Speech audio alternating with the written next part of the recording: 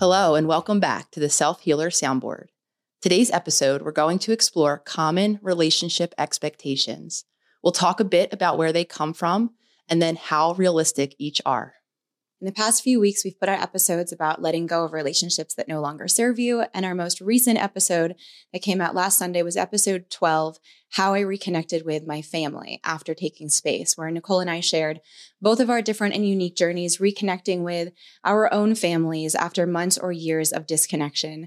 We shared what our personal processes were, what the experience is for us creating our own new families, and really honored and acknowledged the reality that every person's journey is going to be highly unique to them. So now that we've talked about letting go, taking that pause or taking space of what no longer serves us, or even just being able to identify it, and then talking about our own reconnection processes after that space, a lot of us are left with, well, what do I do now? Where do I go now in my relationship? Is this the relationship that serves me? Is this what I want? Do I have too many expectations? So we're listening to your feedback and continuing that conversation, which is what leads us here today to talk about the really many common and unrealistic relationship expectations that are so common, we don't even realize that we have them. So I think a great place for us to start this conversation is to talk about where relationship expectations come from. And really simply, they come from our earliest relationships. So for most of us, the relationships that we're talking about are those relationships we had in childhood, with our parent figures, with our caregivers, with our siblings, with our peers. Now, these expectations, they come from what we're directly told. A lot of times we're told certain things about what makes a relationship healthy or positive, whatever the word might be used. Our expectations also come from how we experience the relationships we're in. So what happened in those earliest relationships? Which brings us to, I think, the first really common relationship expectation that many of us carry, which is that this belief that other people should meet all, with emphasis on all, of our needs. So again, the expectation that I think, and I see this in myself, of course, as well, is this idea that we are reliant on other people to meet all of our needs. And the reason why I said this is really understandable. When we think about childhood, we actually are completely dependent on someone else to meet all of our needs. We are the one species, I think it is, that can't continue life. We can't survive as a human infant on our own. So in childhood, that's a very accurate expectation. If someone didn't meet our needs, we wouldn't survive. However, of course, as we age, as we develop, as we mature, the goal is for us to take over meeting those needs ourselves. Right. Unlike all other species, we have the power of our word, which is communication. And as Nicole's saying, as a child, we are dependent on our caregivers or those, our parents or parent figures, both in a verbal and nonverbal way. So most of what we understand about relationships is what we got from our parents. Now, most of our parents didn't sit us down and have a really conscious conversation about healthy boundaries or expectations.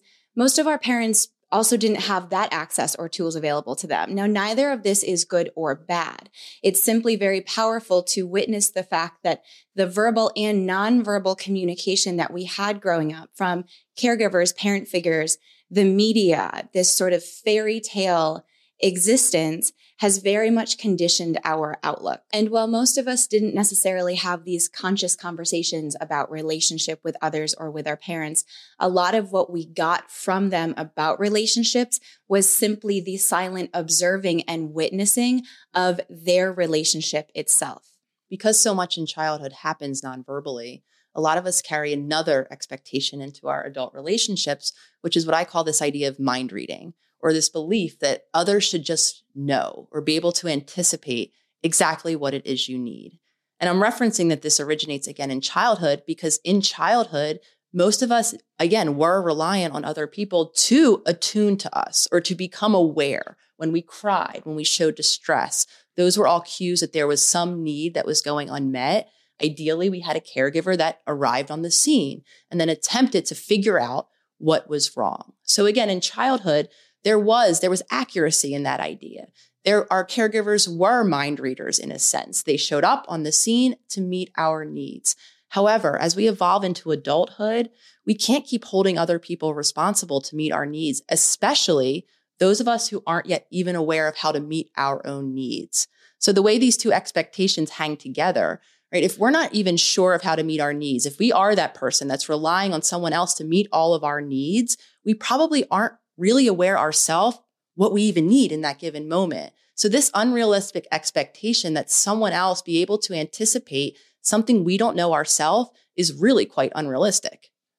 Right. And to have that expectation, which you can do, you can have the expectation that your partner could read your mind, and it's going to cause problems. It's going to cause eruptions. It just doesn't work. And it does make perfect sense why you and your partner or partners have this need or this innate thought that, well, you should know what I need, especially if you love me, especially if you love me and know me so well. How come you don't know that, I need you to come hold me, even though I'm in a corner sulking and totally giving off the vibe that I don't want you near me? How dare you not come and hug me when I'm giving that off? Yet we still believe, since this person knows us so well, that they should come to us. They should tend to our own needs, which is going to lead to just issues. We're expecting something of someone else that we're also not giving ourselves. And a lot of what comes up here too is this mind reading or this assuming that someone else knows what it is that we need. And in that act of assumption, we're afraid. We're afraid to speak up. We're afraid to ask for what we want, or we're afraid to ask for clarification. So in comes this really big need for courage and self-courage to be able to speak what you need or to ask clarification to something that you're not understanding versus making a complete assumption about your partner or the dynamic and relating some expectation to them that they obviously can't fulfill on. I was smiling for those of you who are watching this video when Jenna was describing the person sulking in the corner, and I secretly think maybe she was describing me, because here I am going to share with you so much of my own journey in this idea of mind reading that I myself still have. And for me, it happens when I'm upset. And when I'm upset, when I need extra love or I need extra support for whatever reason, I very much have this belief or this idea that people should just know, even if I do as I often do, which is I detach. I either physically leave the room and I go and spend time by myself, or I emotionally leave the room. I don't allow myself to be in presence to even receive the love and support that someone might be available to give to me. So what's important to understand is we might not actually be sending the cues as obvious. We might even be sending contradictory cues to those that know us the most. So for me, it looks like, I always use this example, me holding my hand out and begging someone to come hug me. Obviously, my hand being outstretched, making it completely impossible for that person to do that. And to speak to your point, it is really scary to become aware of whatever it is that we might need and then to communicate that to someone else. There's a reason why many of us don't do it. It feels raw. It feels vulnerable. However, if we don't do it and we keep holding the expectation that the person just know, especially when we're holding our hand out, we're going to continue to have our needs unmet.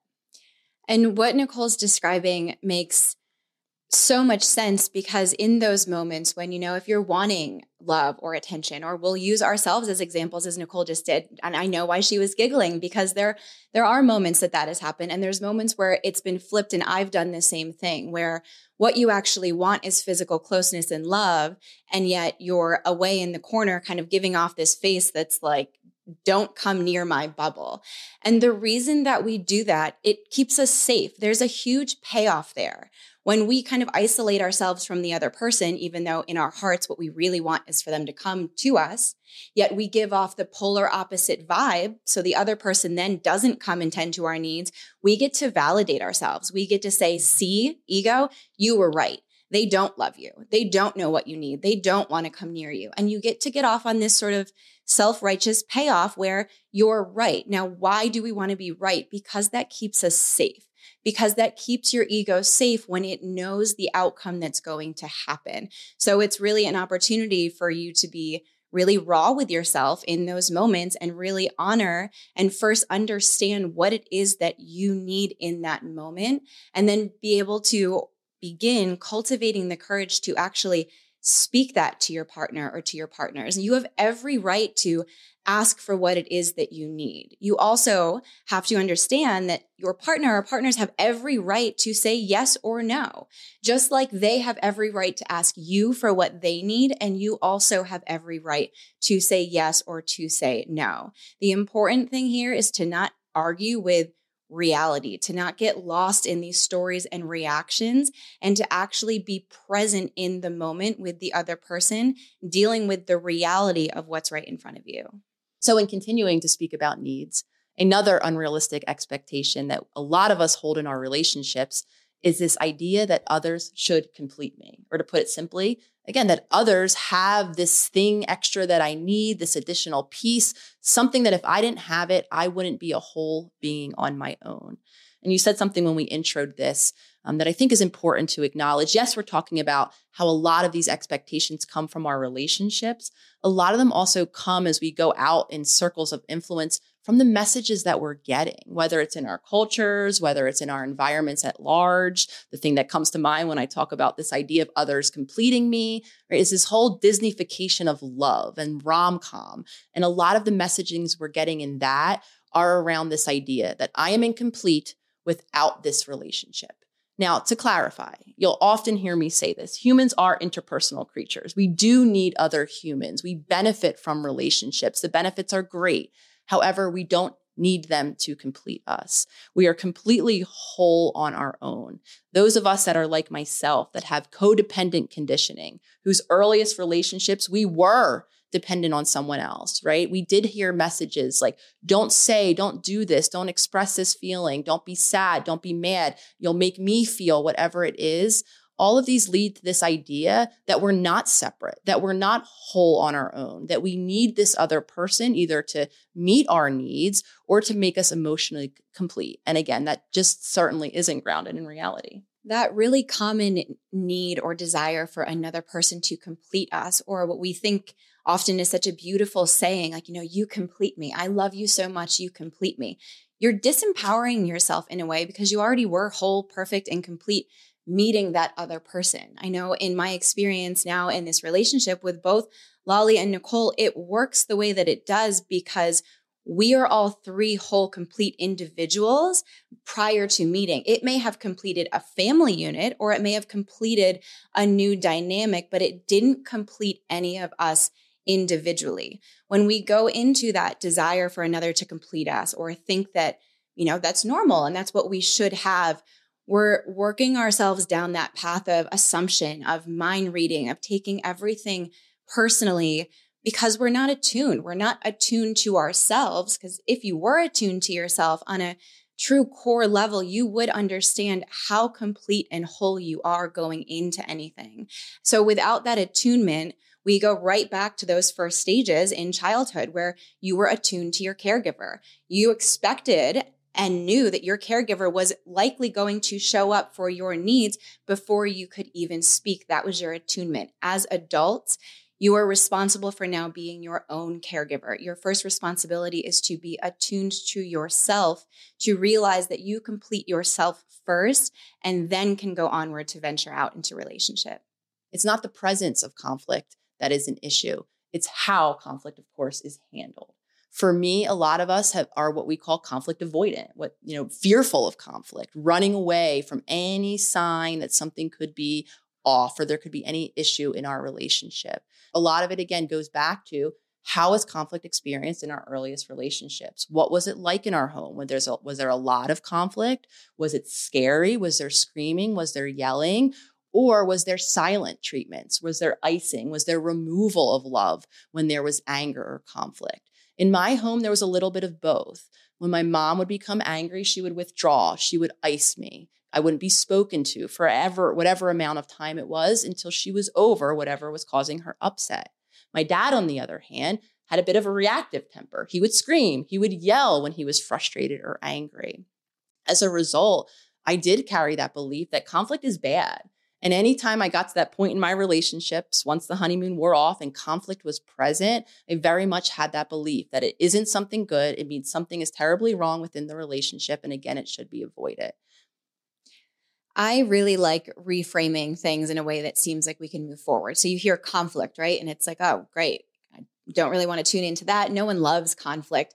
However, conflict is such a great caveat and opportunity for communication. So if I hear the word conflict come up, and this specifically in even just like recent past couple days has been a really important thing for me to utilize. So if there is conflict there and I look at it as an opportunity for authentic communication and connection, I actually can grow closer and more intimate to my partners or the people around me that are involved in this conflict. For me as a child, conflict was pretty extreme. It was very loud. It was very angry. It was very physical and abusive. There'd be glass shattering and people screaming. And then people would run and hide eventually because that was the safest thing to do. People being my siblings and I and my mom. So conflict to me is, as soon as it happens, my immediate reaction is I want to just hop on a plane and go to the other side of the world. I can't even imagine ever being close to or intimate again with another person that I've had conflict with. And conflict for me mainly that was just my household. It was one giant chaotic piece of conflict. So being in relationship now and experiencing conflict and then still living with those people and still being with those people is really confronting, because for the first time I realized, okay, I'm in such a committed relationship that yes, I love. And when there's conflict there and I turn around an hour later or the next day and those people are still there, and then I'm going to go sleep in the same bed with them at night or share the same space with them, my immediate reaction to that is absolutely not. That feels horrifying. So I've been reframing this as an opportunity for communication. And instead of running away while that seems safer, I've really been cultivating what is actual courage, because it is scary. It's scary and very raw to not disconnect, to not run, and to stay in communication. I know little spits and spats that we've had over the past couple of days are opportunities in our relationship for us to realize, oh, this conflict is such a great place for communication and connection to happen. And it's been really cool personally to see that closeness and connection deepen when you choose to stop running away from it. So speaking of connections, another really, really common relationship expectation that I think a lot of us carry is this idea that connections or attractions to other people mean the relationship isn't working, or again, is something to be avoided. And I'm going to talk about the flip side of this one, but let's just sit here for a minute. Attractions, connections, I mean, they're as unique as individuals are as unique. We're all different people. We all bring different interests. We all bring different curiosities. We all bring different feelings into our relationship. So to have this idea that we have this one size fits all model, I see this in language use a lot. I'll hear people say, oh, friends do this, or friends don't do that, or right, romantic partners, my partner, my boyfriend, my girlfriend, whoever does these, this is what I expect from this type of partner. I think anytime we put these sweeping generalizations over a full group of people, we really limit the individual uniqueness of each of those people. I know myself, I could have friends that are very different friendship relationships where there's different level of connections. There might even be different level of attractions to different people in my life. Now, of course, this isn't a conversation about how attraction and connections get expressed. That's for each party or each individual in the relationship to determine what those boundaries are, right? So having connections, having attractions is quite normal. Again, we can have, though, boundaries or parameters in terms of physical. How much is it okay for me to be physically acting on my attraction or my connection, or emotional boundaries? We can carve those out. But again, if we categorize people into this one big group, we really do limit the unique expression in each of us. And these are conversations for you to first have with yourself and then with your partner. You get to create your own boundaries. You get to create what relationship looks like for you. I know it is so common, and understandably so, that we grow up in this sort of fairy tale life where, you meet your one other partner. Usually it's a male and a female. You get married, you have kids, and you live this happily ever after life. And so commonly, that person gets married, they're really young, they expect this fairy tale to be there. And it's kind of an eruption of, for some people, well, what now? Why isn't this going so swimmingly like it was on that Disney movie that I saw? Because those fairy tales are just that. They're fairy tales. However, you can create your own fairy tale, which looks like creating whatever style of relationship you want, whatever boundaries it is that you want. Now, this is a bit easier if you're on your own currently and creating boundaries for yourself. You can go into a new relationship and have those authentic conversations with someone and say, this is what works for me. And that person then has the opportunity to go along the journey with you, or to say, no, maybe this style isn't for me. Now, if you're already in relationship with another person, it's just as important to have those honest conversations. And it's also really understandable here where you've already been on a journey with someone. You've already made a commitment to someone. And maybe for some of us, it wasn't necessarily conscious. We weren't attuned with our own needs or what we truly wanted. We're sort of on this autopilot of life that just poof, ended us up in our mid-30s with our little white picket fence in our house, which is why we take that time to self-reflect, to not shame whatever it is that you are desiring for yourself and relationship, whatever those boundaries or attraction to people or people's looks like. None of that is shameful. All of that is okay. It does require courage and honesty to bring that in conversation to your partner, and to also stay open and accepting to the fact that you may not love your partner's reaction. It may not be what you're wanting. And that's okay. While that may be difficult, what's most important is for you to be speaking your truth and creating the space for your partner to also do the same. That's how you will find partnership that is in alignment, when you're actually speaking authentically from your heart to theirs. So another similar to this expectation, a flip side, very Disneylandish, like you were talking about, is this idea that if we don't have these extreme highs and lows, I think what a lot of us call passion, and if we don't have this very passionate, in the throes feel about our relationship, or if we lose it over time, as some relationships do, and maybe it begins to feel boring, or it doesn't have those extremes anymore. Again, a lot of us have this belief that it means something's wrong, that it's something to be avoided. Those extreme highs and lows come very much from how relationships are portrayed in the media. They also come from our earliest relationships, what we call here trauma bonds, or relationships built around emotional addiction.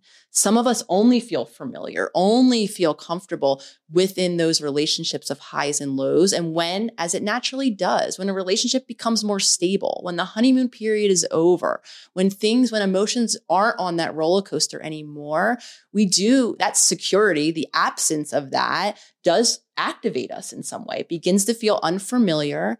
We again associate that with not having passion, and very unrealistically, we then believe that we need to find the other person that can hold this passion into the future. And again, relationships are about stability, or about security, or about having a home base to go back to. Of course, there's pleasure and there's passion and there's feelings, but again, it's not the roller coaster that I think a lot of us confuse, because that's how our first relationships felt. And if that stability is there in a new relationship, or the relationship you're in now, and that is foreign to you, it's very understandable why you might want to run kicking and screaming from that. For me, any type of stability or consistent love and really peacefulness freaked me out. It, for me, was something I didn't want any part of. I thought a higher self, or a higher part of me thought, I want that fairy tale relationship where it's perfect and you're, making breakfast in bed and life is great, this whole fairy tale. And while I had this, vision of, well, of course I want that. That's the right thing to want. What was actually so is that I was now finding myself in a new relationship where there is stability and calmness and consistent love. So what comes back kicking and screaming? All of the chaos and conflict from the past, from my upbringing, from the relationship dynamics that I witnessed, sometimes consciously and sometimes subconsciously. If you're not paying attention and you're not witnessing yourself and your behaviors, you won't notice maybe till after the fact, until after there's a blow up, or you've caused some self-sabotage or some argument, and realize in reflecting later, which I've done many times, oh, okay, things were going too well and too swimmingly that I had to just, tap in and self-sabotage a little bit, rumble things up and rough it up a little, upset everyone, because that to me is what my heart and really what little Jenna knew as love, as stable relationship. So if that is you, or that resonates with you too, don't make yourself wrong for that. It's actually an incredible opportunity for you to reflect on and see, oh, that's there, to be able to step out of yourself and witness yourself going through those motions and really understand where it is that they come from versus making yourself wrong for them. If they weren't meant to happen, they wouldn't have happened. So yes, Jenna, like you're very beautifully worded. The work begins when we first witness without judgment. Witness which of the relationship expectations or all are you currently carrying. Some of us might know or have awareness of where they come from. Doesn't matter at this point. Just simply be present now. Watch yourself in your relationships and see for yourself which one of these common relationship expectations you might be holding and coloring your experience of your present day relationships. That witnessing, that work that Nicole just described is the biggest action to take away. We've given you a lot of information and a lot of conversation here, and all of that information is really just an idea or a seed that's planted in your mind. The only way to nourish and grow that is by taking action. So taking action of being that witness, of having the courage to maybe ask questions or ask clarification versus assuming, is really the seed that's going to establish a foundation of new habits, new relationships, new pathways. That is it for this week's episode. Thank you all for joining us, whether you're listening or watching. We would love and appreciate if you would take the time to leave us a review on Apple Podcasts, and or if you don't feel like leaving a review, just sharing the podcast, sharing the work, sharing anything that resonates with you. We do put this podcast on completely ourselves. We choose not to have ads or take in any money so that we can really give you an uninterrupted experience that is continuous from week to week in this long healing journey and conversation. So thank you. We love you. Leave us a review or share our work if you feel called, and we'll see you next week.